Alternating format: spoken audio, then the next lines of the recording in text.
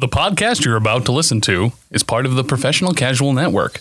To find more podcasts like this, please check out professionalcasual.com. The Professional Casual Network has gear. Check out teespring.com/store/professionalcasual for fresh new swag. A huge shout out to our sponsor, beardeddragongames.online. Pick up all your local game store goodness from Magic the Gathering, Dungeons & Dragons, Pathfinder, or WFRP 4th Edition, as well as terrain, paints, board games, comics, and more. Make sure to use code Professional Casual at checkout for free domestic shipping or PCME10 for 10% off your total order at beardeddragongames.online. Also, a special thanks to Built Bar for sponsoring the show. To get 10% off your order and to help support the show, use code Professional Casual at checkout or use the link in the show notes. So, hey, stop me if you've heard this one. The waitress walked up to me and said, "How did you find your steak, sir?" I looked at her very calmly and I said, "It was easy. I just looked next to the potatoes and there it was."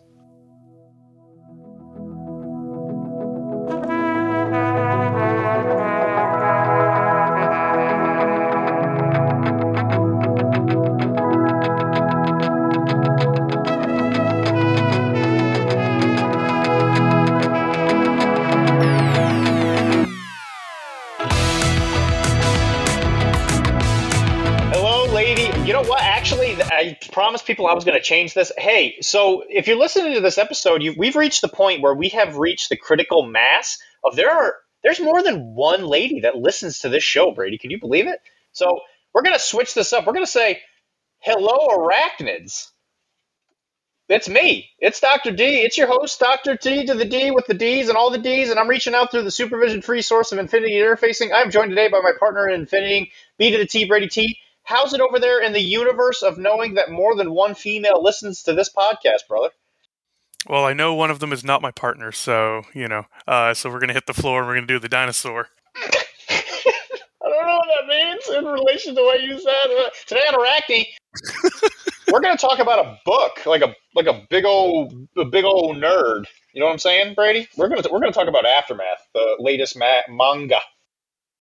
Believe it or not, Dr.D and Brady T both know how to read if it's got pictures involved. But we should do business first. Arachne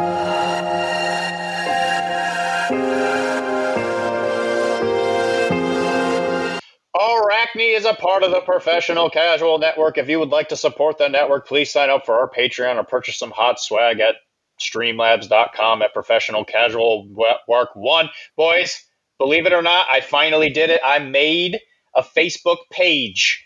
There is a Facebook group that is called Arachne and Infinity Podcast Community. Join it, because right now, if you're listening to this as of the time it comes out, we have started a poll for a Muscle Mommy voting sheet for the next shirt that I am going to actually have commissioned with my own money, because I love all you guys. I love the Arachnids so much. I'm going to pay for the art, and I'm going to get the whole shirt started, and we're going to make it, but it's going to be a Women of Infinity shirt. And on this shirt, I'm actually going to let you guys vote on who's on it. So probably in about a month, I will close it down and get rid of the document. But whichever, probably like 4 or 5 characters that comes up in the voting, I'll probably put on the shirt. Swagatha is already on there because that's my favorite. And I'm also going to put Shona. I'm going to put Shona and Swagatha on them because those are my favorite females in the Infinity Universe. So if you vote for them, just know that that's a vote wasted. And good for you. All right. We are also sponsored by Frontline Gaming and would love if you use the link in the show notes to go purchase tickets for any of their upcoming events. It really does help us out. The next big event for Frontline Gaming will be the Las Vegas Open. It's a really good fun time out in Vegas. Go have fun. And of course, there is an Infinity event at that one. At least there was last year. I did look at it. Actually, some of the people I knew were over there from Albany, so shout out to those guys. Maybe you'll see us. I don't know. I probably won't go this year, but who knows? I went last year for 40K and had a really good time, slightly hampered by I was unemployed at the time, so it was definitely like, oh, I want to do all the things. Well, I guess gambling will have to wait. It's a lot of fun if you can get out to LVO, even if you can't or don't want to do one of the big events. It really is like becoming that really big competitive mecca, so to speak. I will say in comparison, and that's not a downside to it at all, I will say that if you go, just understand that it is a really big tournament. It is not so much a miniatures gaming convention. That is Adepticon. If you want the convention, go to Adepticon. If you want like just down nose on the grindstone like tournament play, go to LVO. They're both great. Go to both actually, but if you want one or the other, that's how you distinguish between the two. We would also like to announce Everwinter. It is coming up. It's less than a month. When this episode comes out, it'll be a few weeks away. It's in the Boston's areas, the Westin Waltham in Boston. It's on December 9th and 10th. There is an Infinity event there. If you can go, I highly recommend it. It is an amazing event. It's in a new hotel this time, so hopefully we have more space, which would be really cool. I, of course, am personally sponsored by Monument Hobbies. Please use the code Professional Casual in all caps. When you go to checkout, you'll get you'll get Swifty. You're going to get a little Swifty discount, and then when you use it, it's really going to help us out. And Arachne will become the most powerful podcast that has ever been created by me in my living room. And, of course, we can't forget our sponsor, Mr. Laser, at MrLaserSquare.site. He's actually at LVO, so if you go to LVO, walk up to him and be like, hey, he'll know what it means. He's actually going to be really confused. Don't worry, just do it anyway. So, today, we're going to talk about books. Before we get too deep in the book, do you want to talk about, we were both at an event over the weekend. We were. Actually, thank you for that. I'm stupid, and we even said that we were going to talk about that before we talked about the books. So, we went to Queen's Gambit 3? Yeah, so I believe it's its third one. Because I think I missed one of them. So, we went there. It was a reinforcement event. We sort of mentioned it when I was talking to Derek. It was actually pretty good. It was literally a few days ago. It was actually not like a week ago or whatever I said on that episode. We were both there. You made it, Brady. Well done. I wasn't LARPing that weekend, so I actually got to play Infinity. So yeah, I had a lot of fun. It is definitely interesting. I have moved past my competitive hump, so to speak, from like my competitive 40K days. I just had a lot of fun. I didn't really care about my record. I was just smiling the entire time and trying to have good, fun jokes with my opponents. And it was such a different perspective switch that I didn't have in my last Infinity games because I was still working that competitiveness and caring about your record out of your system. And then Saturday was just, what, I don't care. I could crack a beer right now and just have a great time with my opponents, which helps that all my opponents were just absolutely fantastic.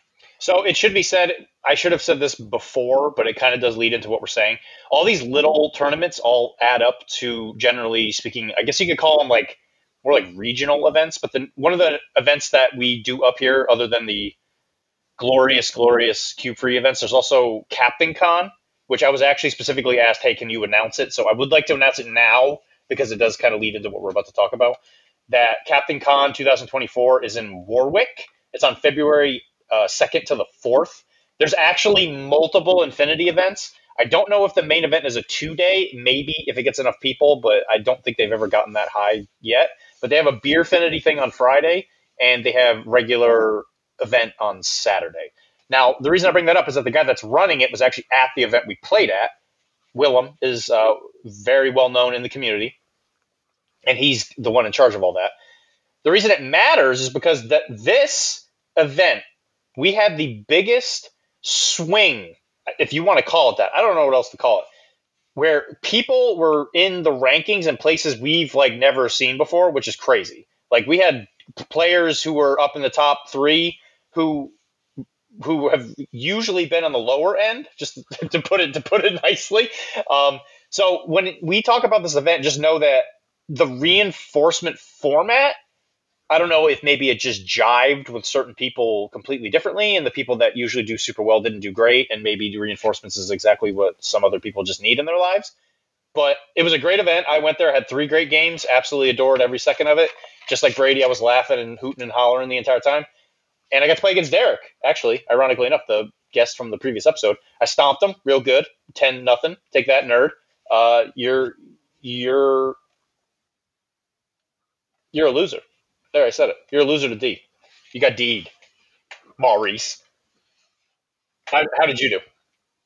I went 1 and 2. I got mauled pretty hard both my games that I lost. The first game was my dice really wanted me to win. They were giving me armor saves up the wazoo. At one point, the opponent looked at me and was like, well, I'm going to template you. You know I'm going to template you. I'm like, yeah, I'll just make the armor saves, and shot him and killed him and made both armor saves, and the Unidrons dabbed. That was definitely the game where if I played the mission a lot better, especially on the 3rd turn, I probably could have at least taken a 7-2 loss to a much closer score, but I just really didn't play the mission very well. And I learned a lot from that game, which is really, really exciting. My second game, I felt a little bit bad. I think the person was like their 11th or 12th game. So they weren't capitalizing on some positional mistakes I think I was making. And I was able to kind of push Umbra up the board and kind of win with Umbra. And then the third game, I got absolutely shit stomped. I made a lot of really, really key mistakes in my first couple order activations because you know that feeling in that third game, you kind of go on autopilot for a few minutes, and then it's like, oh wait, you gotta pull yourself back. The thing I loved about that game though is Sheskin kind of comes up. Norkius already died, but Sheskin comes up and he's like, oh, I'll just kill your Umbra. The Umbra turns around, cuts Sheskin's head off. Great, awesome. And so the person just kind of sighs, and the Speculo killer that was in melee combat with my lieutenant just stabbed him with a monofilament, and it's like, all right, we're both in loss of lieutenant. Let's go. And that was the game where reinforcements coming down mattered the most, because both of us had our chain of command in reinforcements. I was 6 points off of bringing my reinforcements in. He walked up to an Umbra that had one wound left and chain culted it, and I dodged, and I actually think the correct answer in that situation would have been idle. Granted, if I said idle, he probably would have been like, I'm not going to shoot then because you probably have reinforcements coming in. But it neutered my second turn because I was in loss of lieutenant, so I missed a lot of key synergies and being able to push the orders in where I needed them to go. And his reinforcements did come in on his second turn, so he never really was in loss of lieutenant and was able to pretty much spank me pretty hard when Kodali came down with the reinforcements. So overall, reinforcements for me, it's still weird to me that you can't drop them in exclusion zones. That feels like literally like they need to either make those exclusion zones smaller, or it's like just let reinforcements troopers drop in. It's kind of insane to me that they don't. But it's an interesting game mode. I don't see myself playing it very much unless they make some changes that make it more interesting, because the problem I have is you do a lot of work. You have to like rethink how you write lists, so it's a lot of squeeze for not a lot of juice. That's a good way to put it, I think. What did you place? Oh, I don't even know. I was 1 and 2. I'm pretty sure I was down to like 15th or something. I was down near the bottom. I guess it was only 16 people, so I probably was like 12th or 13th or something. I was down near the bottom. I think you were like bottom percentile, but yeah, okay. We should say what the scenarios were. So it was a reinforcement event. The first one was unmasking. The second one was B-Pong. And the third one was last launch. So we did 2 of the new missions, which I guess there were only 2 new missions. So we just did both of the 2 missions. All of the missions had exclusion zones, which Jake is for some reason just obsessed with only picking missions that have exclusion zones for some reason, which is frustrating, but whatever it is what it is. I agree. I think the reinforcements thing is strange. When we talked about reinforcements, I'm going to say we were sort of wrong on what we said, because the way it's worded is that the drop pod token itself can come down inside the exclusion zone. The models just cannot be deployed in it, which we had said the exclusion zone is ignored. It is, but only for the drop pod token. When you put the models on the table, they have to be within 8 of the token, but they can't be in the exclusion zone. Very strange. And it can't be in the other nub on the other side of the table, because you can't put the reinforcement thing on the other side of the table. It's only in your half. So it's literally just a forward deploying 16 inches, 8-inch bubble thing, I guess. It's kind of strange. Obviously, CB's still trying to work out some of the kinks. They even put out the list of, these are scenarios you should probably play with reinforcements, which clarified some things, which is nice. They're clearly paying attention, but, again, it's one of those questions, are they doing enough? I don't know. We're not the judges of that, but whatever. So I played. Obviously, I was there too. I played against Derek in the first round. He was playing TAC. I crushed him. My missile launcher Riot Girl, I went with Bakunin for that event, because I've decided that Bakunin will be my army for Everwinter, so I got to get it all painted up, and I need a little practice. When you have visors and you go up against Ariadna would be real sad sometimes, because that mimetism turns out to be not very helpful, because they don't have min 6. They only got min 3. What a bunch of little sillies. And then the second game I played against Jonah, another local, very well-known painter. He's the one person locally that is a painter in Infinity that makes me actually crawl underneath my bed at night in fear that he might one day take the Everwinter Best Painted award from me. So if he wins, he will be the new host of Arachne. I'm going to just give it to him. Here, I'm saying it right now. Brady, are you ready to work with another person? Yeah, I have no attachment to you. If your dog wants to hop up real quick and go, Yeah, good for, I bet Thor would be a really good host. So The second game I also won. It was definitely a case of he's playing White Banner. White Banner. The one with Harkwood, I think. It's the combination of Pano and Eugene. Whatever one that one is. So he had a Guija. I was like, oh my gosh, a Guija. So it runs across, which is the tag, the jumpy tag in Eugene, if nobody knows what that is. So he came running across the table, and the only reason I think I won the game is that the entire first turn, that Guija had so many of my models dead to rights, and I just passed the armor saves. It was one of those games where it was like, it didn't matter what he did, his HMG was just filled with pellets, and it was just shooting nothing, shooting blanks. And the only models he really was able to kill was like a Zero, and my Daemonologist, which was my lieutenant. So my entire first turn, I just didn't move forward because when everybody's a regular, you don't want to go anywhere because at that point you're just going to expose yourself to death. So ironically, I think in a weird way it worked to my advantage because now he had to come to me, and after the Guija was dead, he didn't have anything that was fast. But because the Guija was the only thing that really died, and by the way, it died on my Morlock walking up and stabbing it with an E&M weapon. It was pretty hilarious. Incredible use of Morlocks, let me tell you. So he essentially couldn't get reinforcements in because I hadn't killed enough because I couldn't even get across the table. In a weird way, it kind of worked to my advantage. And if you go second in B-Pong, I'm going to say, I'm not usually one to take like hard stances on things, but losing B-Pong while going second is real hard. It is extremely hard to lose beer pong if you go if you are going second, and there is a way like it. You do have a chance if you go first, but like I would wager that the numbers would be like 75-25 towards the person taking second turn. The biggest problem is you don't know. Like if I could pick my list after I knew I was going first in beer pong, I could then pick whatever list I need that is literally just there to do murder. It's going to run up and be as like hyper aggressive. It's why I tend to bring the Umbra lists into it, because if they need to, if I'm going at top of the turn, I can just push them as deep into your deployment zone as possible, and maybe you won't get to the button or the transmitter, whatever they actually call it. But even then, if you win that roll off, you're going second. Like just go second. Yeah, you won't be sad if you go second for sure. And then the third game, I went up against Frank. He is also on a podcast. He is on the Dice Abides. He is a very well-known, very good player. We were at top table because we both went into it 2-0 with pretty good, solid wins. And I managed to do it. We fought Spiral. I've never actually fought Spiral before. I played a little Toha before, but not Spiral. And I managed to get a tie at the top table against Frank. Wonderful. And so I got third in the event because I'm a doofus, and I got a tie. I did table him, though, so that felt really good. And last launch, what a weird mission.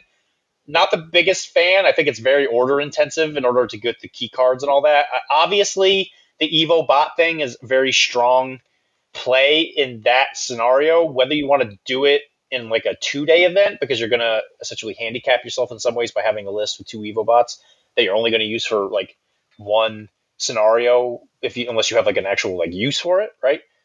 It's kind of interesting. In a reinforcement event, I don't think you can get away with it quite as much just because list building is so constrained.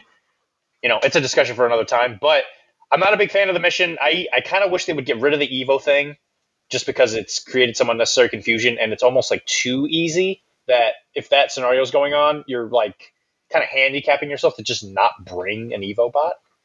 I don't know. Not a fan of that. I am fine with the Evo bot. I wish that mission really feels like the exclusion zone should only be the building itself, or maybe a 4-inch strip in the middle. That mission really feels like one to me where having your hidden deployments and all your ones that can kind of push into the middle and start that scrapping and start that order intensity earlier would feel a lot better, because it really does feel like the mission where it's like you hit your your second turn and you're just like, oh, I have, 10 orders left because, I've lost about 5 models or so, give or take. I have to spend 5 of it just to get a key card and get someone where they need to be. And it really kind of slows down that game. And it doesn't feel good. I just don't think it feels good getting the key cards and handing them off. I thought it was going to. It feels really thematic. It's just they're like everything's just a little bit too far away, so you're spending a lot of time just walking to a button and then walking from that button into the middle. And I don't think they need that massive exclusion zone. I think having like, your Malignos or something that is rewarded for kind of going into the middle, revealing, slamming the button, and then running in would feel a lot better. Are pulling those buttons a little bit closer to the middle, just so you're not spending as many orders just physically running your models. Yeah, I tend to agree. It's fine. Whatever. It's just not one I prefer. But yeah, I agree. That's a. I don't know if they'll ever do an exclusion on like in a smaller size. I feel like that's pretty standardized, but yeah, I get what you're saying. Anyway, so I got second, or I'm sorry, I got third. Brady got not third, and it was a great event. Jake did a great job as always. Looking forward to the next one. Hopefully, it's not reinforcements, please. I prefer my regular games. And funnily enough, as a weird aside, in our local meta, we actually track the New England meta, like who wins tournaments kind of thing. There's like point. It's like people around here like sports, right? They watch the sports ball and they want to like keep track of like player stats and all that. Right now, I'm king of Massachusetts. Look at that. Look at me. Number one Massachusetts player right here. His name's Dr.D. Maybe he ain't so bad.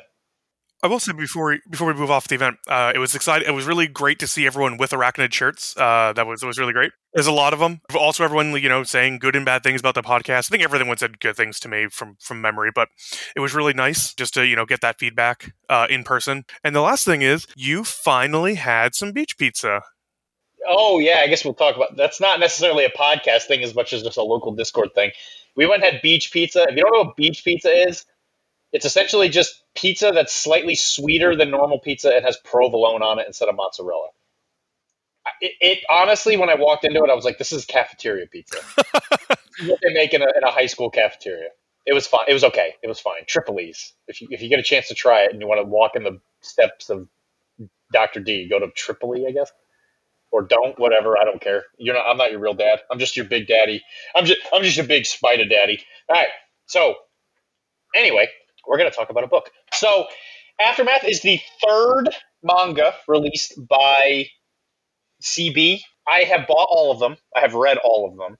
I have gotten all the special miniatures in them except for the ones from Outlast. Generally speaking, I will say, obviously, I'm a little biased when it comes to CB products, but I would always recommend you get the book with the model because the models are usually really cool. This Aftermath book, the special edition, or it might just come with it, because I know Kodali came with the other one. This one came with the Tunguska, I guess you'd call it like maybe like Dawn lady. So the book is the third one. I definitely recommend you get the miniatures with it, or miniature in this case. There is a character pack coming out later. It is actually the box, I guess if you want to call it that, that's going to contain the Zellenkrieger, which are now in Nomads. They're in a lot of the Nomad lists. They're very good. I am a big fan of them. I think that Reza is a Mukhtar, so that might actually be a really cool model for Hakaslam players out there. I think no matter what faction you play, you could probably get something out of this, because even Killjoy is a AI looking thing, so you could probably use them in something like Aleph or whatever. And then most of the characters themselves are actually just Nomad characters. So I think Nomads get the most out of it, but I think everybody can get something out of it, because even Denma is Scottish, so he could easily be put into like an Ariadne list, which I think he's in. I'm pretty sure Zell himself is in Caledonia. So I highly recommend them. They're really good models as far as I've seen. The paint jobs on the website are kind of I don't know about the paint jobs, but we'll see if I can do any better. But definitely recommend it. I would like to say, before we go into spoiler territory, so this is going to be an episode where we're going to talk heavily about the story stuff. If you have not read it and you have any intention of reading it, I will tell you when to stop. But you're going to want to read it first, because we're going to hit it hard, or at least I will. So the first book was Outrage. Outrage was written by Victor Santos, and the artist was Kenny Ruiz. The one good thing about all the stories for the mangas is that Victor Santos has written all of them, and each one has a different artist.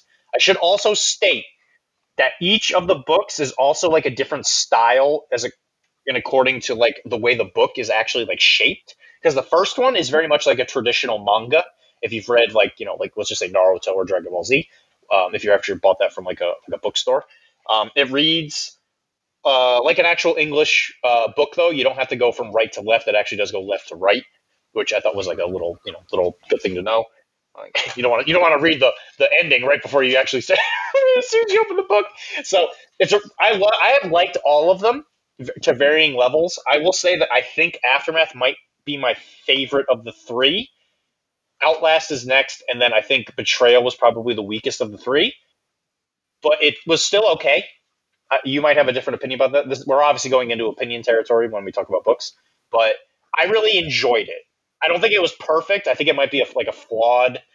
I don't want to say a masterpiece by any means, but it's a flawed gem, I guess, if you want to call it that. But it has the advantage of being essentially one of three mangas, right? So like right now, we're all like little baby birds with our mouths open just for mommy bird to feed us.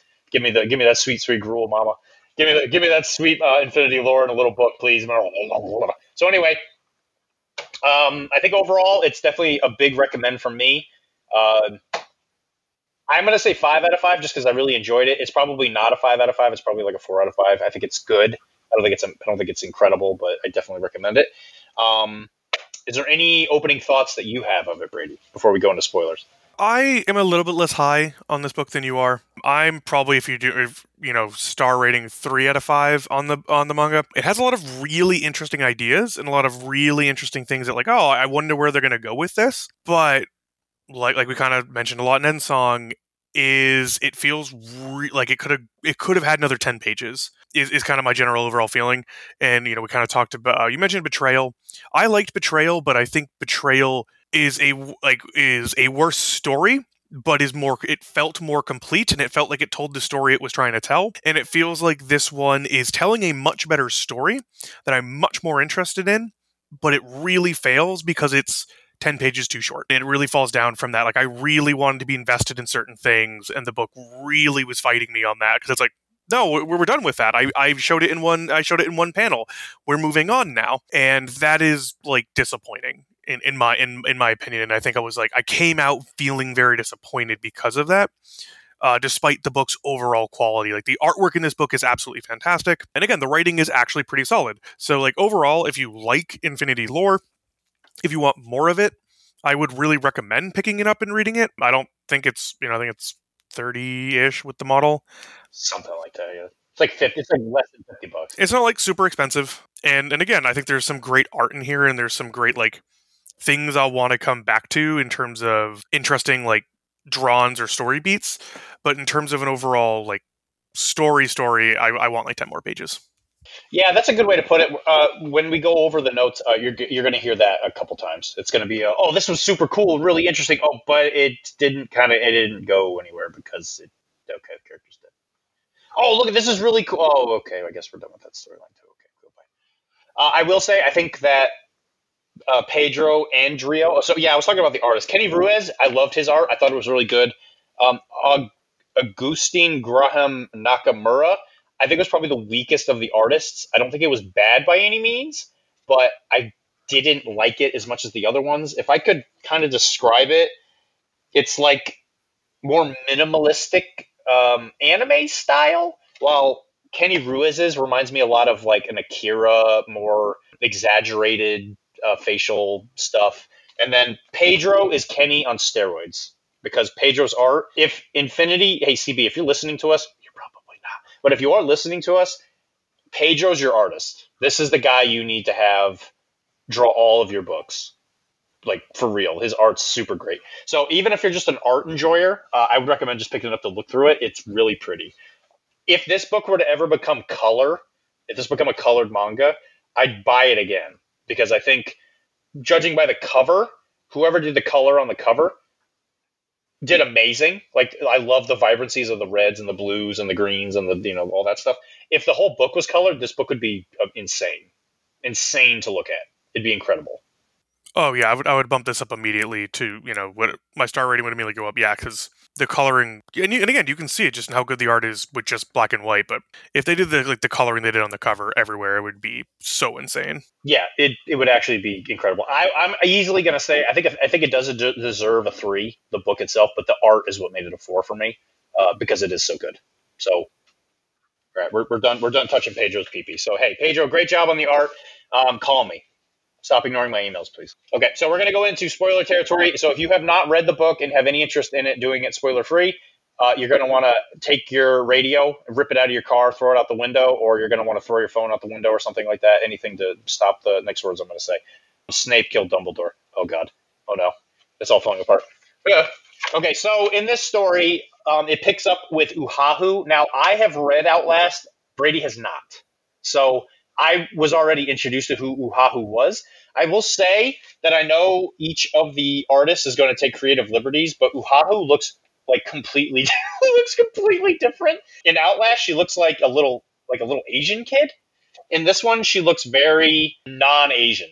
Just put it that way. So I really like the exaggerated like anime hairstyle, where it's like the Goku thing, where like the hair like sticks off in like these big like spikes. You know what I'm saying? Again, we're going back to the art thing, but I really appreciate the artistic direction that they went with her. She's much more like interesting to look at. But yeah, she looks way different. So if you read Outlast and then immediately go into this, you're like, whoa, okay, it's like a completely different looking character.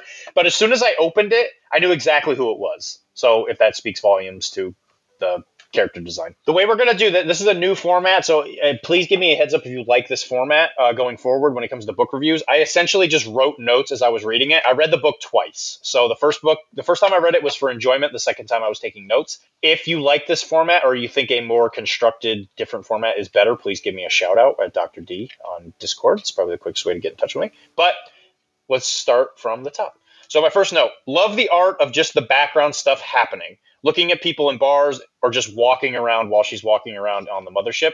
It's mostly on Tunguska and on Bakunin. I thought it was really cool just watching people wander around. Yeah, I thought it was cool. Background stuff in this one is top notch, probably better than the other two books, but it's cool to just see like people doing people stuff. I mean, I agree with you on that. What helps as well is like I'm not as familiar with all the Nomad, beyond seeing some of it in some of the art, and it does really take you into what these ships might look like, which is so valuable, especially in these universes. I will say sometimes the background got a little bit too cluttered. And like it could become hard to figure out like where am I supposed to be looking. I don't even want to call that like as a bad thing, just because once you figured it out, it was great and like make you reappreciate the page. It just could take a second sometimes on some of the more busy straight pages. And most of the time, I would say that there were like 3 big splash pages. All 3 of them, there might have been a little bit too much going on. One was when the fighters were being introduced into the Aristea stage. There was the gunfight at the end, and there was like another fight scene with an Aristea thing. I agree. I think that sometimes it was like there's a lot going on the page at one time. Again, it wasn't so distracting that it made it necessarily like unreadable. But yeah, I tend to agree. Some of the pages did get a little cluttered sometimes.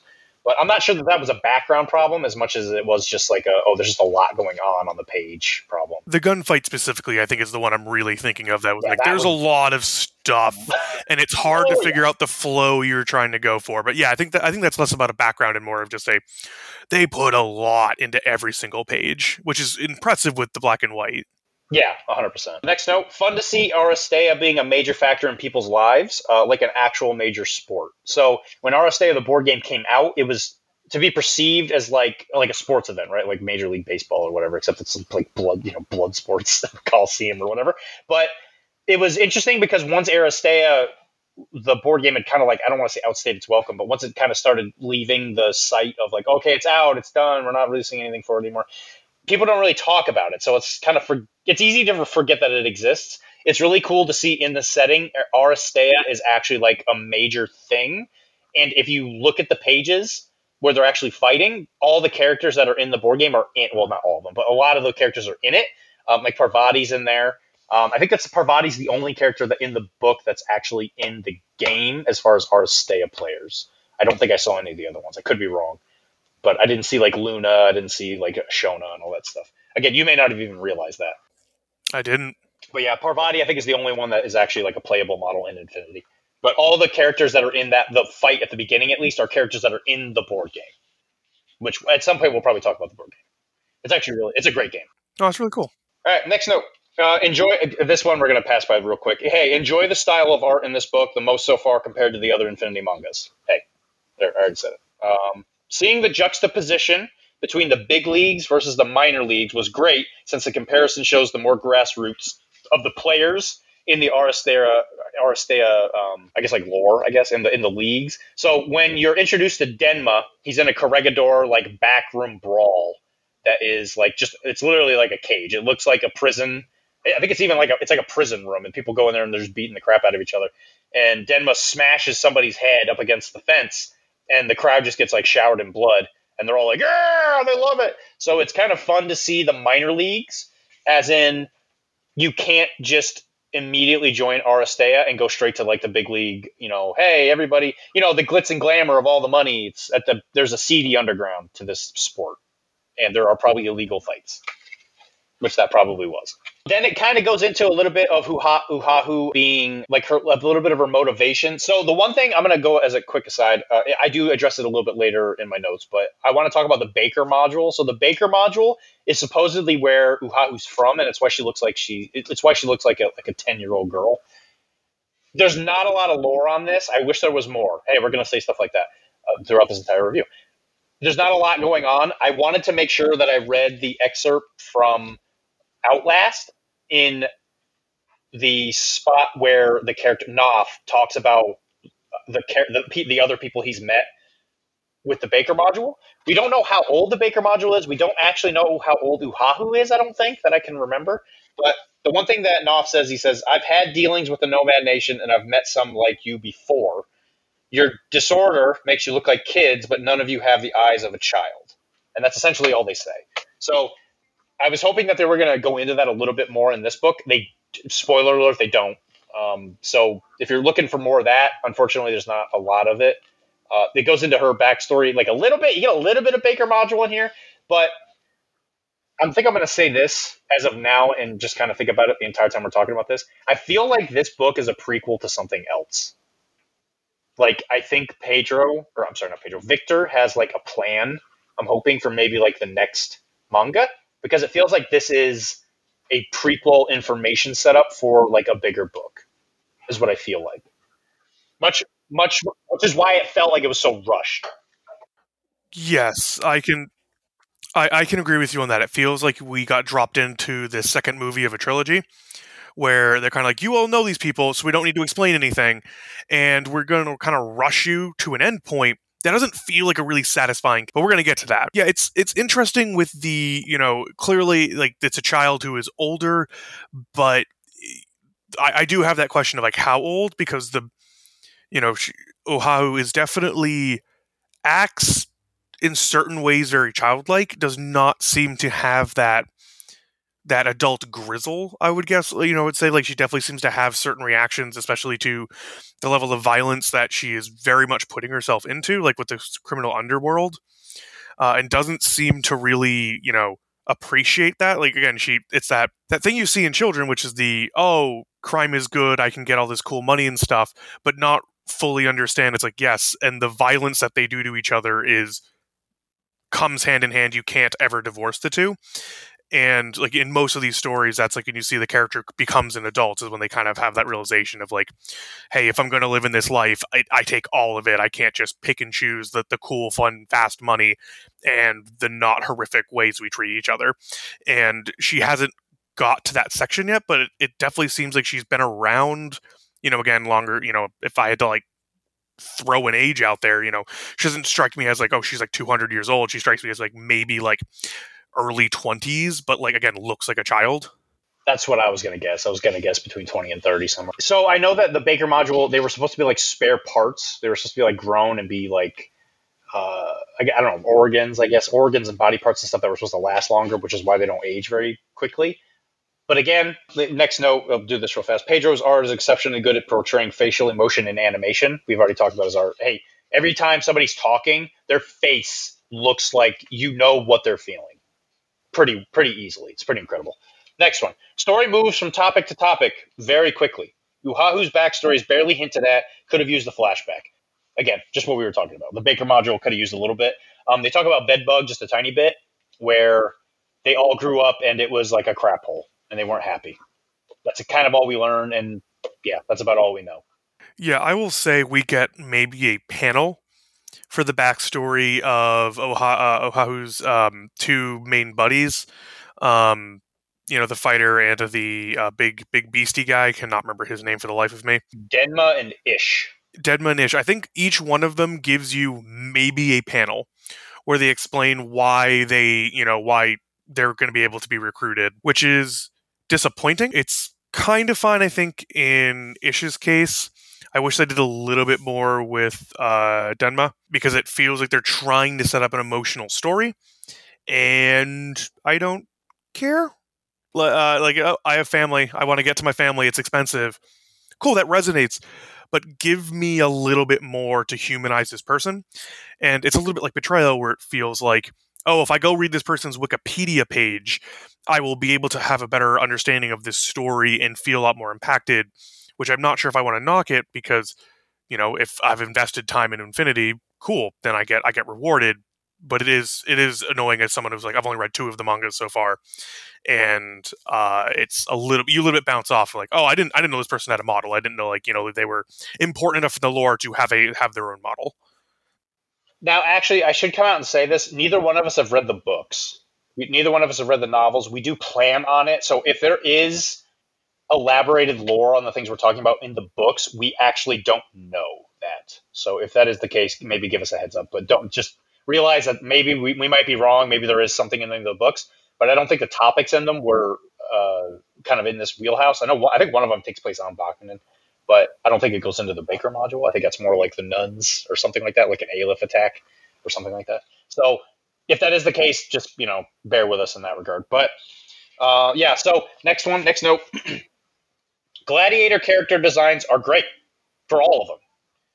You could tell they pull from a very strong Infinity IP. So all the gladiators feel very individual. They're all like you know where they're from. The Mukhtar is a Mukhtar. It looks like a Mukhtar. Again, I'm going to elaborate a little bit later. I wish they'd maybe gone into Riza a little bit more. So Killjoy is a pseudo AI. Reza is I might be saying the names wrong again. There wouldn't be an Iraqi episode if I didn't mispronounce at least something. Reza is a Haq Islam Mukhtar, which are in Vanilla and Rama, but they're essentially like super soldiers. They're part of their like whole super soldier thing. Isha, yeah, I'm gonna say his whole name. Ish is a lot easier to say, but his whole name is Ishinomori is his actual name. So he is a chimera in a giant monster body, I guess. It is elaborated on in the book. I don't know how they intended to use the word, but Mother Swagatha calls Ishimori her son multiple times. I don't know if that is from a religious standpoint, son, or if that is I actually gave birth to Ishinomori and then he ran off because he did grow up on Bakunin. He is a chimera because he was essentially seeking strength and he turned himself into a big monster, but he essentially wants to go back, which is his motivation. And then Denma is a Caledonian who it doesn't go into it, but he got taken from Caledonia for some reason and he became a pit fighter on Corregidor. Cool.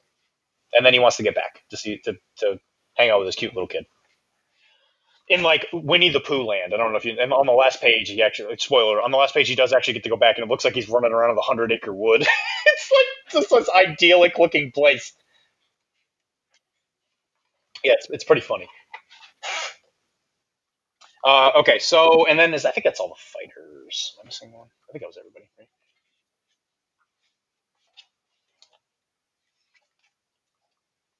Oh, and then we're also introduced to the bodyguard for the guy in charge of it. Yeah, he's a bit of a character. The bodyguard who does so much. Bondarchuk. He actually has a lot of really cool fight scenes, but like, he's cool. Damn, does that guy have no characterization at all? But again, in this situation, kind of don't need to. Cool, badass bodyguard. I get the feeling that he's just some stoic guy that used to be a fighter and now he's like a deer man. I think that it's part of it is the constant complaint of they don't set up a lot of things because they keep moving on, but they during the fights they seem to kind of imply that there's a rivalry between these two, between Denma and whatever you said his name was, the bodyguard. Bondarchuk. Yeah, I'm not going to remember that. a lot of these names are very Infinity, and they go out of my brain really quickly. But they kind of it felt like they're trying to make this you betrayed me, or that kind of rivalry never exists on the page as far as I could tell. Yeah, it's a little strange. So yeah, that's the team that is in the story. Again, you'll know that if you read it. So next note, Ariadna deserves a manga. What is hinted at with Denma seems very fun and very interesting. I don't think Ariadna has gotten much in the case of any of the mangas. There was the Werewolf Man in the Outlast, and then there's Denma in this one. But other than that, you don't get a lot of Ariadna. So it'd be kind of cool if maybe the next one. I know one of the novels is very specifically on Ariadna, so that might just be like is evenly spread it out. But it'd be really cool to see a manga of this is what Ariadna looks like, because right now it looks like 100 Acre Wood if you just judge it by the last page. Which I don't think it's supposed to look like that. I know it's like a pair of dice or something like that with werewolf people, but it'd be really cool to kind of see Ariadna with like my eyeballs. All right, next note. Originally compared Denma to Zell from Final Fantasy VIII, I am actually happy to say that he is definitely his own character. He's not just Zell from Final Fantasy VIII, if you even know who the heck that is. He looks an awful lot like him, and some of the mannerisms with how he like poses and all that looks very much like Zell. Zell was an interesting character in Final Fantasy VIII. He was the one character that wasn't like clinically depressed all the time, so he was fun. I really liked Denma a lot more. I think the chemistry between Denma and Uhahu was probably one of the strongest parts of the book, but again, it's not really all that well elaborated on. I will say that the scene where the gunfight at the end happens, Denma actually just like instinctively bodyguards Uhahu every single time that they get into a scrap.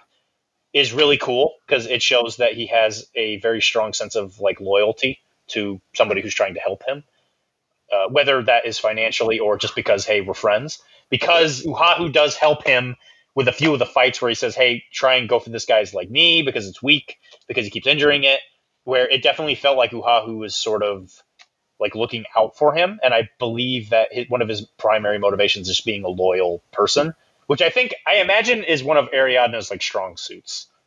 Like keep your family very close kind of mentality. Because it seems like all the different Ariadna sectorials are very very individualistic. Like the Russians very much work with other Russians, and the United States works very much with like the United States, blah blah blah kind of thing. So I think it's kind of cool that he maybe feels a little like family with Uhahu, even though it might just be financial. Who knows? But for some reason, I was interpreting that Denma had a little bit more to him than just worrying about the money. All right, so yeah, next note. Denma has a good chemistry with Uhahu, but again, not explored very well. I'm hoping maybe in a later book that comes up later, so that would be really cool. Next note, explaining the heist. The art of that was probably my favorite part of the entire book. So she's explaining the heist to Denma, and in the background is this like really like childish drawing of her hacking into the vault where the money's being held and all that. I thought it was absolutely adorable. Definitely my favorite part of the book was that scene. Which leads directly into Ishimori or Ish, how she's going to convince him to fight with them because he has a sense of like honor, essentially. So really cool part of the book, was probably my favorite. Yeah, the actual like hacking or like how things are hidden and how things move around, I think was a really good way to explain it really well. Because again, hacking in Infinity is such a key part of the universe and can feel very flat. You're like, okay, can I hack this target? Can I do this thing? But explaining like the more times they show, hey, here's what the kind of like cyber universe looks like. Because as you see in a couple pages when she's actually doing the hacking, like it actually kind of has this more physical presence in the world, which I think is always like really cool and is a very unique to Infinity. Again, obviously it's not the only universe that has done, cyberspace as kind of a real construct, but Infinity does it very, very well. And when she's stealing Kadir his money from the vault, it is very much, again, very childishly drawn. I'm curious to know if maybe that's actually what cyberspace looks like, or if that is just Uhahu's like interpretation of it. It could just be the way the artist drew it just to make it more fun. Either way, I loved it. I really would like more of that. It's really cool. All right, next. Ish was a great character concept that I would love to have seen more of. I would have really liked to have his background explored a little bit more. I love Bakunin, as you guys know. I think it'd be really cool to see it from the perspective of somebody who grew up with the Observance, so kind of had a good like support network. I mean, the Observance is probably one of the most stable parts of the ship, but he clearly fell on like hard times and something happened, right? What a great idea for a book, CB. But he's dead, so he's not coming up again. Spoiler warning. Yeah, spoiler, he's dead. The Baker module has been hinted at multiple times. I would like to have some deeper lore for it, maybe another manga or a book that goes over something specifically that involves it. Yeah, again, we already talked about that. I think that the betting heist storyline at the first like good chunk of the book, at least the good first like quarter of it, is well thought out and very fun. I really love low stakes stories that more established itself in the setting, as opposed to, oh, we got to stop the big bad thing from getting the big bad MacGuffin before it blows up the entire universe, which gets incredibly exhausting when it comes to comics. As someone who reads comics, every single storyline being a world-ending event, it kind of gets old.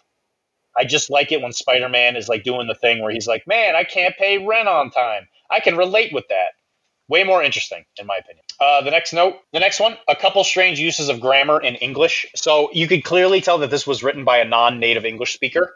There is a few lines here and there that don't, like, I think there's only like 2 lines that I read where it just like grammatically didn't flow very well. Like, I thought to myself, a human doesn't talk like this.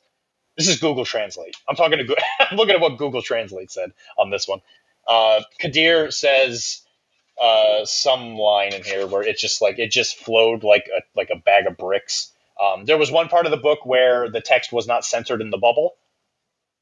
That's fine. Little mistakes like that are fine. Whatever. It didn't really like rip me out of the story by any means, but it was definitely something I saw. I didn't notice too much of really awkward dialogue, but I think some of that also chalks up to like I sometimes think it's intentional when I'm reading those, and it's like doesn't flow very well. But that might be me being very generous at times. So I think when you're reading it and you're not thinking about it too hard, it kind of just flows. Like, you know what he's trying to say. But I found the line. It says, "What the fuck has happened?" Yeah, I can see that. Like, that doesn't flow right. Like, nobody talks like that.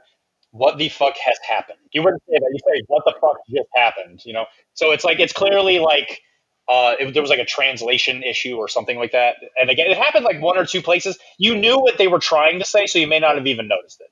But it was something that I saw, because I do a lot of writing. So anyway, next note.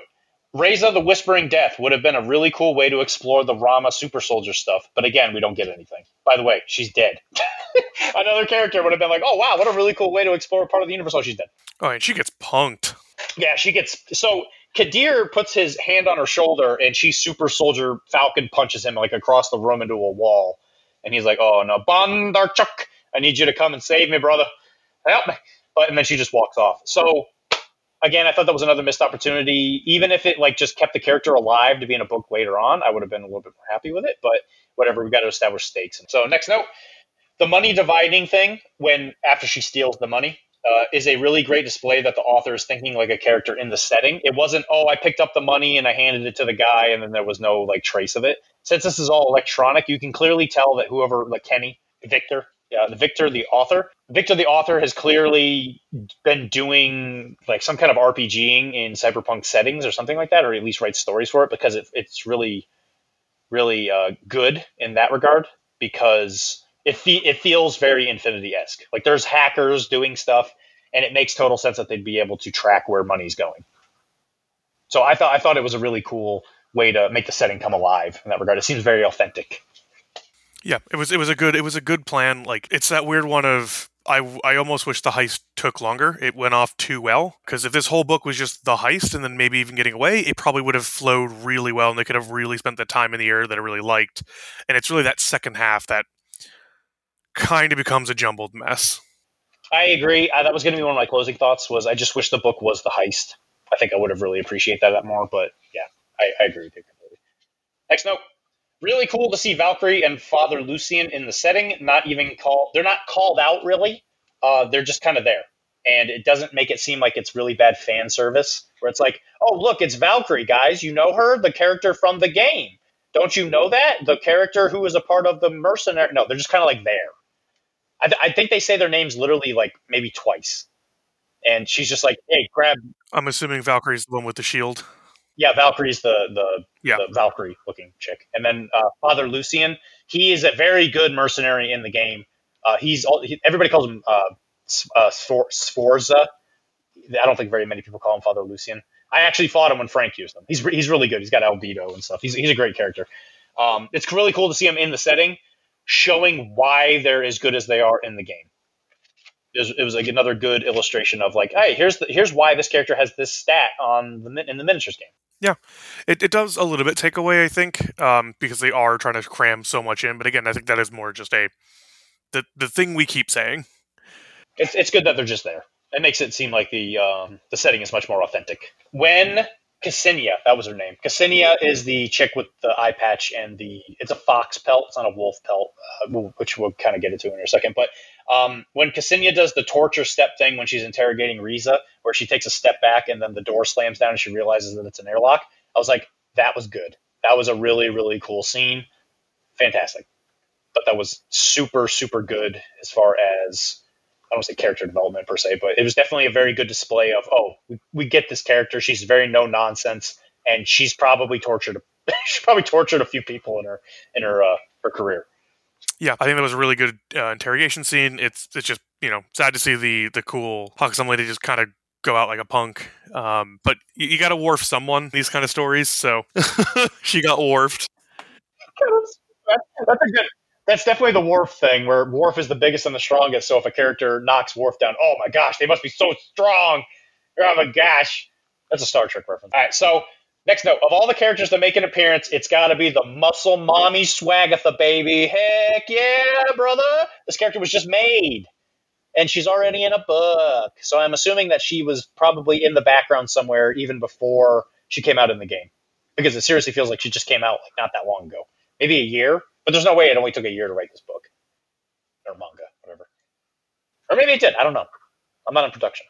They probably knew. That feels like one where, the company's all talking to each other, so there's definitely an area where reading Corvus Belli stuff it's very clear that everyone is working with each other. Next note. I missed it on the first read-through, but the AI, or Dorio, or however you say it, was actually helping with the money being processed when it was getting split up. I completely missed that on the first round when I was reading it, because you later find out that it's a Yu Jing, I guess, like plot, as they're just messing with literally everybody, where the robot was trying to learn, so it was actually helping Uhahu split the money up because it was curious to know what the money was doing and all that stuff. I thought that was kind of interesting. Yeah, so the whole robot thing is definitely that is probably the whole separate conversation to have about this book, because I feel we'll probably wait till a little bit like later on as it kind of becomes more relevant, but I feel like that is the second half of the book, the very interesting idea, and probably more what they're going to be pushing as a new concept going forward. The big lore reveal, so to speak, but I feel like it makes the book a little bit of a jumbled mess. I think it's just an unnecessary plot. Or maybe if it was like hinted at very discreetly and it was clear at the very end of the book, it was like, okay, here's the sequel. This is where this is going to go. Yes, it feels like they put a lot of the whatever's coming next down the pipe into this book, and that really created a lot of weird mess. It was just unnecessary. Yeah, it was just kind of unnecessary. It was the whole. It shouldn't have been in the limelight as much as it should have. It should have been hinted at, especially with the art, right? Because in a manga, you can hide things in the art, and the characters don't even talk about it. In a book, that's a lot harder because you have to at least talk about it in some way, right? Otherwise, you wouldn't even know it's there. I think it probably should have been more of an artist thing.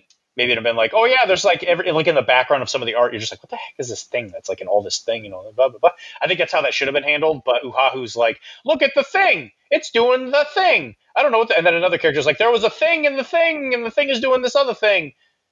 They should have just kind of ignored it. So jumping ahead, because I've been doing this, and then your note, like 2 notes later, will be what I just said. But it actually works as an ending. It works really, really well as an ending. Kind of like the last couple pages when they're finally like recaptured and all that, and it's like, hey, here's why I've been like funding this and doing all this effort to get this thing back. That's really cool. Like, I actually think that's a really good ending bit. And if they took 5 of the pages earlier that were like really going deep into this thing and setting it up and explored relationships, that would have been a much better use of those pages, because then at the end when it's like, oh yeah, and I don't care about the money, I actually care about this new MacGuffin thing, and you're like, oh, what is that? That's really interesting. How you explain it's really cool. And none of the earlier bits of explanations of what they talked about it made that moment any better. So I like how it ended. I really wish they just had all the middle bits about it. Just cut it out, like you said, put it as background art. So what they should have done was Gilbert, I think its name was, or Gibson. I'm sorry, Gibson was the little robot or it was her. I forgot the word, but it's the little robot that follows her around. This should have been what happened. They're doing their thing. They're doing the heist. she's like, oh gosh, I gotta get away from the thing and the gunfight, I'm running away. The Yu Jing person should have just showed up, had no warning that this person was going to show up. He's like, hey, get in the car or I'm going to blow your brains out or whatever. They get in the car and he's going to say, hey, give me the robot and then I'll bring you to the ship that you're going to escape on. And then the very last, maybe keep in the Denma going back to his family thing, maybe the art right before it, like with Uhahu, like talking over it is like some kind of like little monologue where he's like, aha, I now have the robot that has the AI that has now learned the thing. And it's like an Ark of Covenant type of reveal where he like opens the AI of in the thing. It's like, oh my gosh, with this we'll be able to do the thing that's going to be the plot in the next book. Muhaha, evil laughter. And then Denma going to go see his family. That's what I think they should have done. And just, again, taking out all the stuff where they're talking about the AI. Or at least maybe mention it, but don't like focus on it. Yeah. That's what I think they should have done. But I'm not, CB doesn't pay me. So, hey, CB, pay me. All right, so next note. Bondarchuk has mind control knife hair. When is that going to be a weapon, CB? Reminds me of Yondu's arrow from Marvel. So when he's fighting, he pulls out two knives, and then his hair is also like flying knives. Was that his hair doing that? I thought he was just controlling a bunch of knives. Yeah, because I think in the art, when you look at it, he has like less hair when he's fighting. I guess I didn't really get that much, but like also I feel like that's an area where it was just a little bit less clear. Yeah, because I think that he was just more in dynamic poses, so it was hiding how much hair because it was more of a dynamic pose. Because if you look at the scene where he's breaking into the observance clinic thing, you could definitely tell that a lot of the spikes that are on his head, like I guess what you call the hair that go around the ears, it all disappears. I think he just has the knife. Like I think he just has the knives in his hair. Like I have a panel here, and it looks like he just has like the knives like next to his like mohawk, essentially. Like again, kind of like Yondu style. Like he has them like embedded into his scalp, so they can just come out when he wants them. Either way, it's really cool. Like it's a cool idea. That needs to be a weapon in the game. AP knife hair. Take that. It'd probably be a Sea Army weapon. It's like maybe that's what a Vorpal blade is. Explain what the hell that is. All right, so Denma brings Valkyrie to Suplex City. It's interesting to see that Valk and Sforza are more competent fighters than the Ariesta fighters. Helps explain their stats in the universe. I kind of mentioned that before. When you watch Denma fight people in the Aristea arenas, he pretty much just brings them to Pound Town and then they die. Or they fall down. When he fights Valkyrie and when Ish fights Sforza, they don't just win. Ish dies and Zell really has trouble with it. But the suplex was awesome. Yeah, and this is during the attack on Mother Swagatha's home turf, because that's where they escape to and hide out, but they're being tracked by introduced new hacker lady who is super hacker, never mentioned before, never brought up again as far as I could tell. Cool character, bring her back, but they go mess with Mother Swagatha to go get after our heroes. And her little Geist, when she's talking about doing hacking stuff, has the Crash Bandicoot like voodoo mask thing. I don't know if you noticed that. So like I'm assuming she's supposed to be like ancestrally, I don't know, maybe like Haitian or something like that. Haitian or from DR or something like that. Maybe. It certainly got that impression. Thought it was an interesting little bit that they just added in. Next, fun to see the moderators doing their jobs as cops instead of being army cheerleaders. Moderators are the cheap unit in Bakunin that they're like ridiculously cheap. They're usually the lieutenant kind of thing. For you, they'd be whatever your line troopers are. But the moderators are supposed to be cops on the mothership, and it was really cool to see them do that. The same goes for the Securite for Tunguska, because one of the I don't want to say it's the main character, but one of the supporting characters is a Securitat officer. Fun to see Outlast reference to give the book a sense of continuity. At the end of the story, Uhahu reaches out to Emily, who was her last name's Handler, which is a bit of a pun. She obviously reaches out because they became friends by the end of the book. So it was fun to see her. It was fun to see like the continuity of the books. It's like, okay, Outlast happens before this book, and she now knows who Emily is. So it was cool to see like, oh, hey, look at that. That's a character. That's a reference to another book. So you kind of get something a little extra out of it if you've read the book. So to me, I got something more out of it than like let's say Brady, because he doesn't even know who Emily is because he didn't read the book. Nope, I'm ignorant. Sevengeli. So I thought Sevengeli was super cool. It was the robot multi-man thing that was going on at the fancy club at the end of the book. I thought it was a super cool design. It reminds me of Delamain from Cyberpunk, who is the AI from the taxi service, where he's just like a super generic face. It just kind of gave me those vibes. I thought it was super cool. Yeah, I really like how it's always, Infinity is there is only Aleph as our AI. Except for all these other AIs that are running around, but they all have to stay really, kind of underground and not stick their head up too much, or they're going to get obliterated. And I think that's a really, that's a lot of playground you can play in, again, especially with, this new MacGuffin robot that Yujing wants, and it's that idea of, hey, we're going to play around with maybe creating this, AI, these, smaller contained AIs to rival Aleph, but we can't really make an Aleph because that would cause a lot of problems. And the word they used to describe him was a clandestine, which I had never seen before. So in the setting, I guess if you're a AI that's not attached to Aleph directly, you're called a clandestine. I don't know. Interesting. I get a piece of cool bit of lore that I'd like to have come up more than once. All right, last note. Ending was very sudden, but I appreciate the hopeful nature of it. I'm excited to see all these characters again, if they're still alive, that is. Even, honestly, I could even do the book for some of the characters that did die, just to give some backstory. I think that'd be cool. Yeah, a lot of them are really cool. A few notes that I have that we didn't really kind of bring up. I'm not sure who Miss Miranda is. I'm assuming she's a model or, has been an existing character. She is a bounty hunter for a lot of the vanilla factions. That was weird. Because that was probably that section, and especially her was probably I read this and I went someone's got to has a boner for this character, because this is the least impactful thing that shows up and takes a lot of page space. Getting introduced to her essentially is an entire page, and then she shows up and literally does nothing. Literally, and that's part of the joke, is that she shows up and it's oh, everything's already going down. Okay. But that's still another half page. And again, she doesn't solve any of the problem. The problem solves itself, and then she just leaves. She's oh, I guess I'm not getting paid, and flips them off and leaves. And so that that area felt really weird, and that was also tied in again with that middle section where the Yujing were oh, we need to go get her, we're really involved. It's you could cut that out and just have them show up at the end. That foreshadowing kind of primed me for more depth. And then you get to the ending, it's oh, I got all that emotional payoff. I didn't need the setup that he cared, because he also then explained his reasoning to Uhahu at the end anyway. So it wasn't even that information was being kept secret from Uhahu. He just explained it. He walked up and said, hey, here's why I'm doing all the things I'm doing.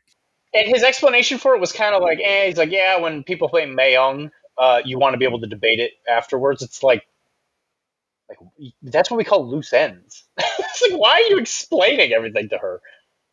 I don't know. It was.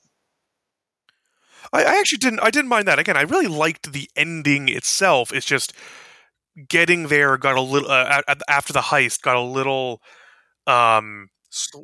muddy. And if they took, and again, I wouldn't have complained again if this book was 10, 20 pages longer and we got all that other bits of depth we wanted. I wouldn't have complained about it, but it's one of those ones. If I don't know how many pages this book ended up. Let's say it's 60 pages. I don't know how much it actually is, but when you only have let's say 50 pages or so, you really got to make every single piece of that page space count. And I think what we're really railing against is those parts that you really do feel you're wow, that didn't need to be there. That's 5% of the book that kind of wasn't very useful. And then the only other thing I'll say, in the book itself, at the back of it, they go over character concepts and all that stuff. Originally, Ksenia was supposed to be a Kitsune Chimera. So she was supposed to be a fox person, but they decided against it, and that's why she has a fox on her shoulder. It's not a wolf.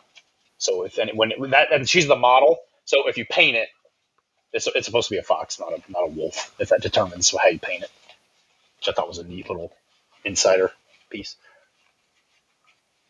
Yeah. Anything before closing thoughts? I always like in universes with quote unquote multi-death systems, like Infinity with your cube. I like when people really do play with that, acknowledge it as part of just the universe, and it's like, yeah, whatever, shoot me. If that makes you feel good, shoot me, I guess. I'll just cube out somewhere else. That's not really, like, it's annoying, I guess, but I really like when universes acknowledge that and, like, don't shy away from that idea. You know, I think the best example of that is Destiny does it really, really well, of just like, no, your person's immortal. Everyone knows it. You do stupid shit because you're immortal. And, you know, like, the whole sport only works because they're probably, a lot of them are either cubed or can, you know, people can heal them up pretty effectively, unless they really get messed up.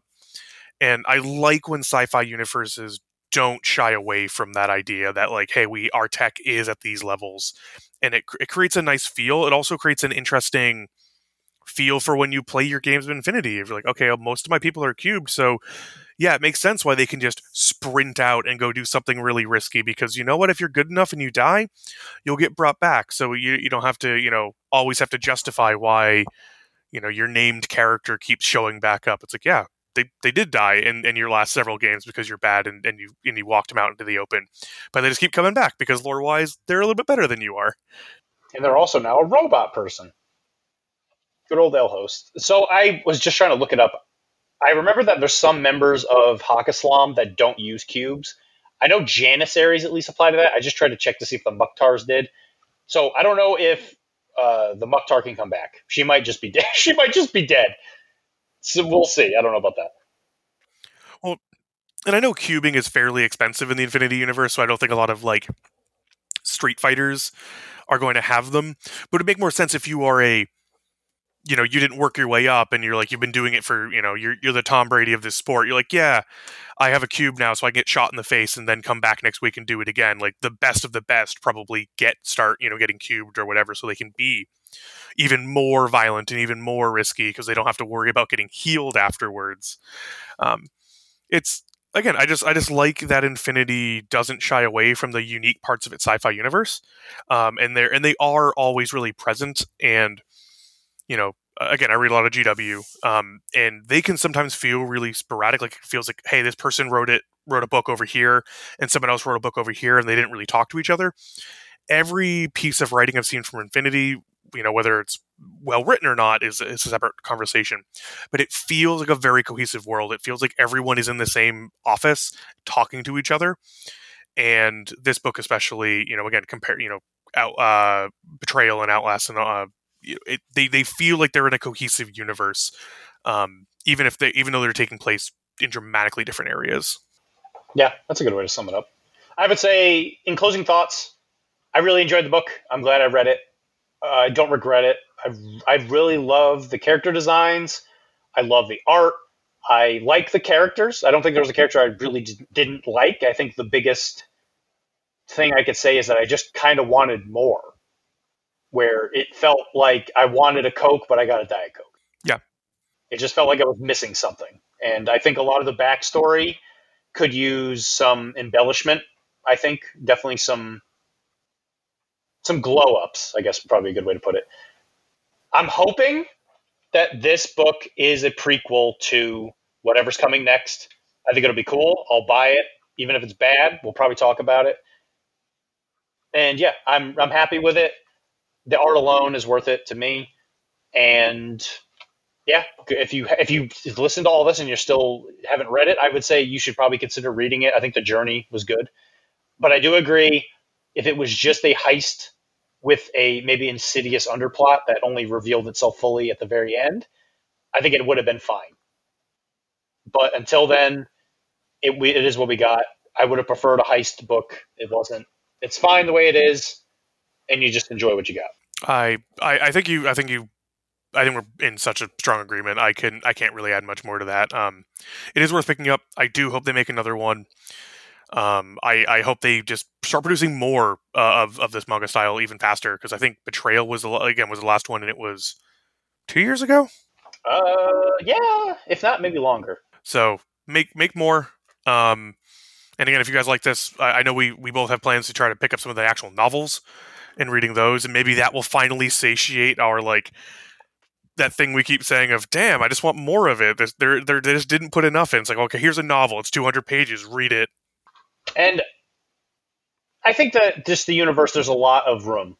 to be explored. Right now, I think it's a very open market. Like, even if there were other writers, like, I don't know. I know CB is very controlled with what they let be official lore. So I think that's why there's such a limited pool of authors, because they have such tight control of it. It's not a bad thing to have control of your IP, but people want more. Just get it out. Find a group of writers you trust and just pump out some lore. I think it'd be good for everybody. They could probably grab, an Aaron Dembski Bowden or some of the other ones from some GW from the Horus Heresy series, now that that's finally wrapping up after like 70 books. Is it? Dude, the Siege of Terra was only supposed to be like 4 books or whatever. I think they're coming up on 10 now. But like, those authors are going to be finishing up some really long running stuff. I think there's some Dan Abnett being another good one. I think they could poach. I would love it so much because I like both those writers a lot. So it'd be great to see them come over to the Infinity Fold and really kind of stretch their legs and not just write bolter porn. All right, Brady. Well, I think we did it. I think we talked about a book. What a bunch of nerds. Yeah. Our recording software all decided to, like, you know what, you guys talked about nerd shit long enough. Let's crash. So we're recording the outro. So if it gets a little bit weird, a weird time jump, don't worry about it. We know. We both like the book. Go buy the book. Support CB. Or there is no or don't. Just please respect CB. Give them money. And of course, I'm Dr. D. You can find me at Dr. D on Discord or at furypainting@gmail.com. I'm Brady T. You can find me at Discord at Brady T. Leave us 5-star reviews, buy our merch, tell all your friends about Arachne. I heard some people, I saw some stall writing in the bathrooms. Keep doing that. Just keep, spreading the Arachne, the webs, the Arachne webs. It slowly spreads, much like something else you don't want in your life. And we'd also like to thank all the people in the background that help keep the podcast running. Of course, Kara for helping edit all the episodes, and Tim for running the network. So, Arachnites, we got to come up with a thing. Hey, Arachnids, thanks for listening, Nomads. Make sure you keep it popping out there and don't let it get you. It's never too late to embrace the evolved intelligence.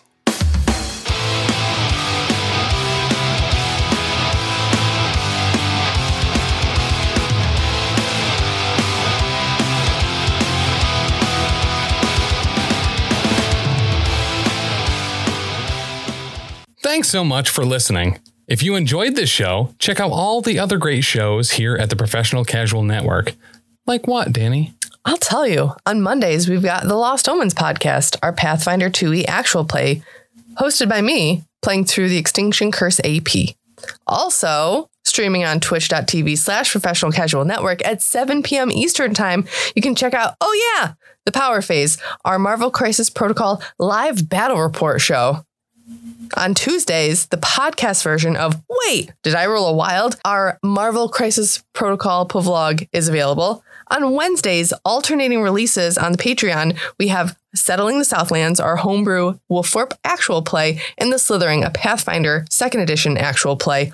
And on Thursdays, live at 7 p.m. Eastern Standard Time on twitch.tv/Professional Casual Network, we've got Wait, Did I Roll a Wild? Our Marvel Crisis Protocol vlog. You can also check out back episodes of Elite 8 Showdown and the first 39 episodes of the Lost Omens podcast, the first 24 episodes of Settling the Southlands, and the first handful of episodes of The Slithering on the YouTube at youtube.com/The Professional Casual.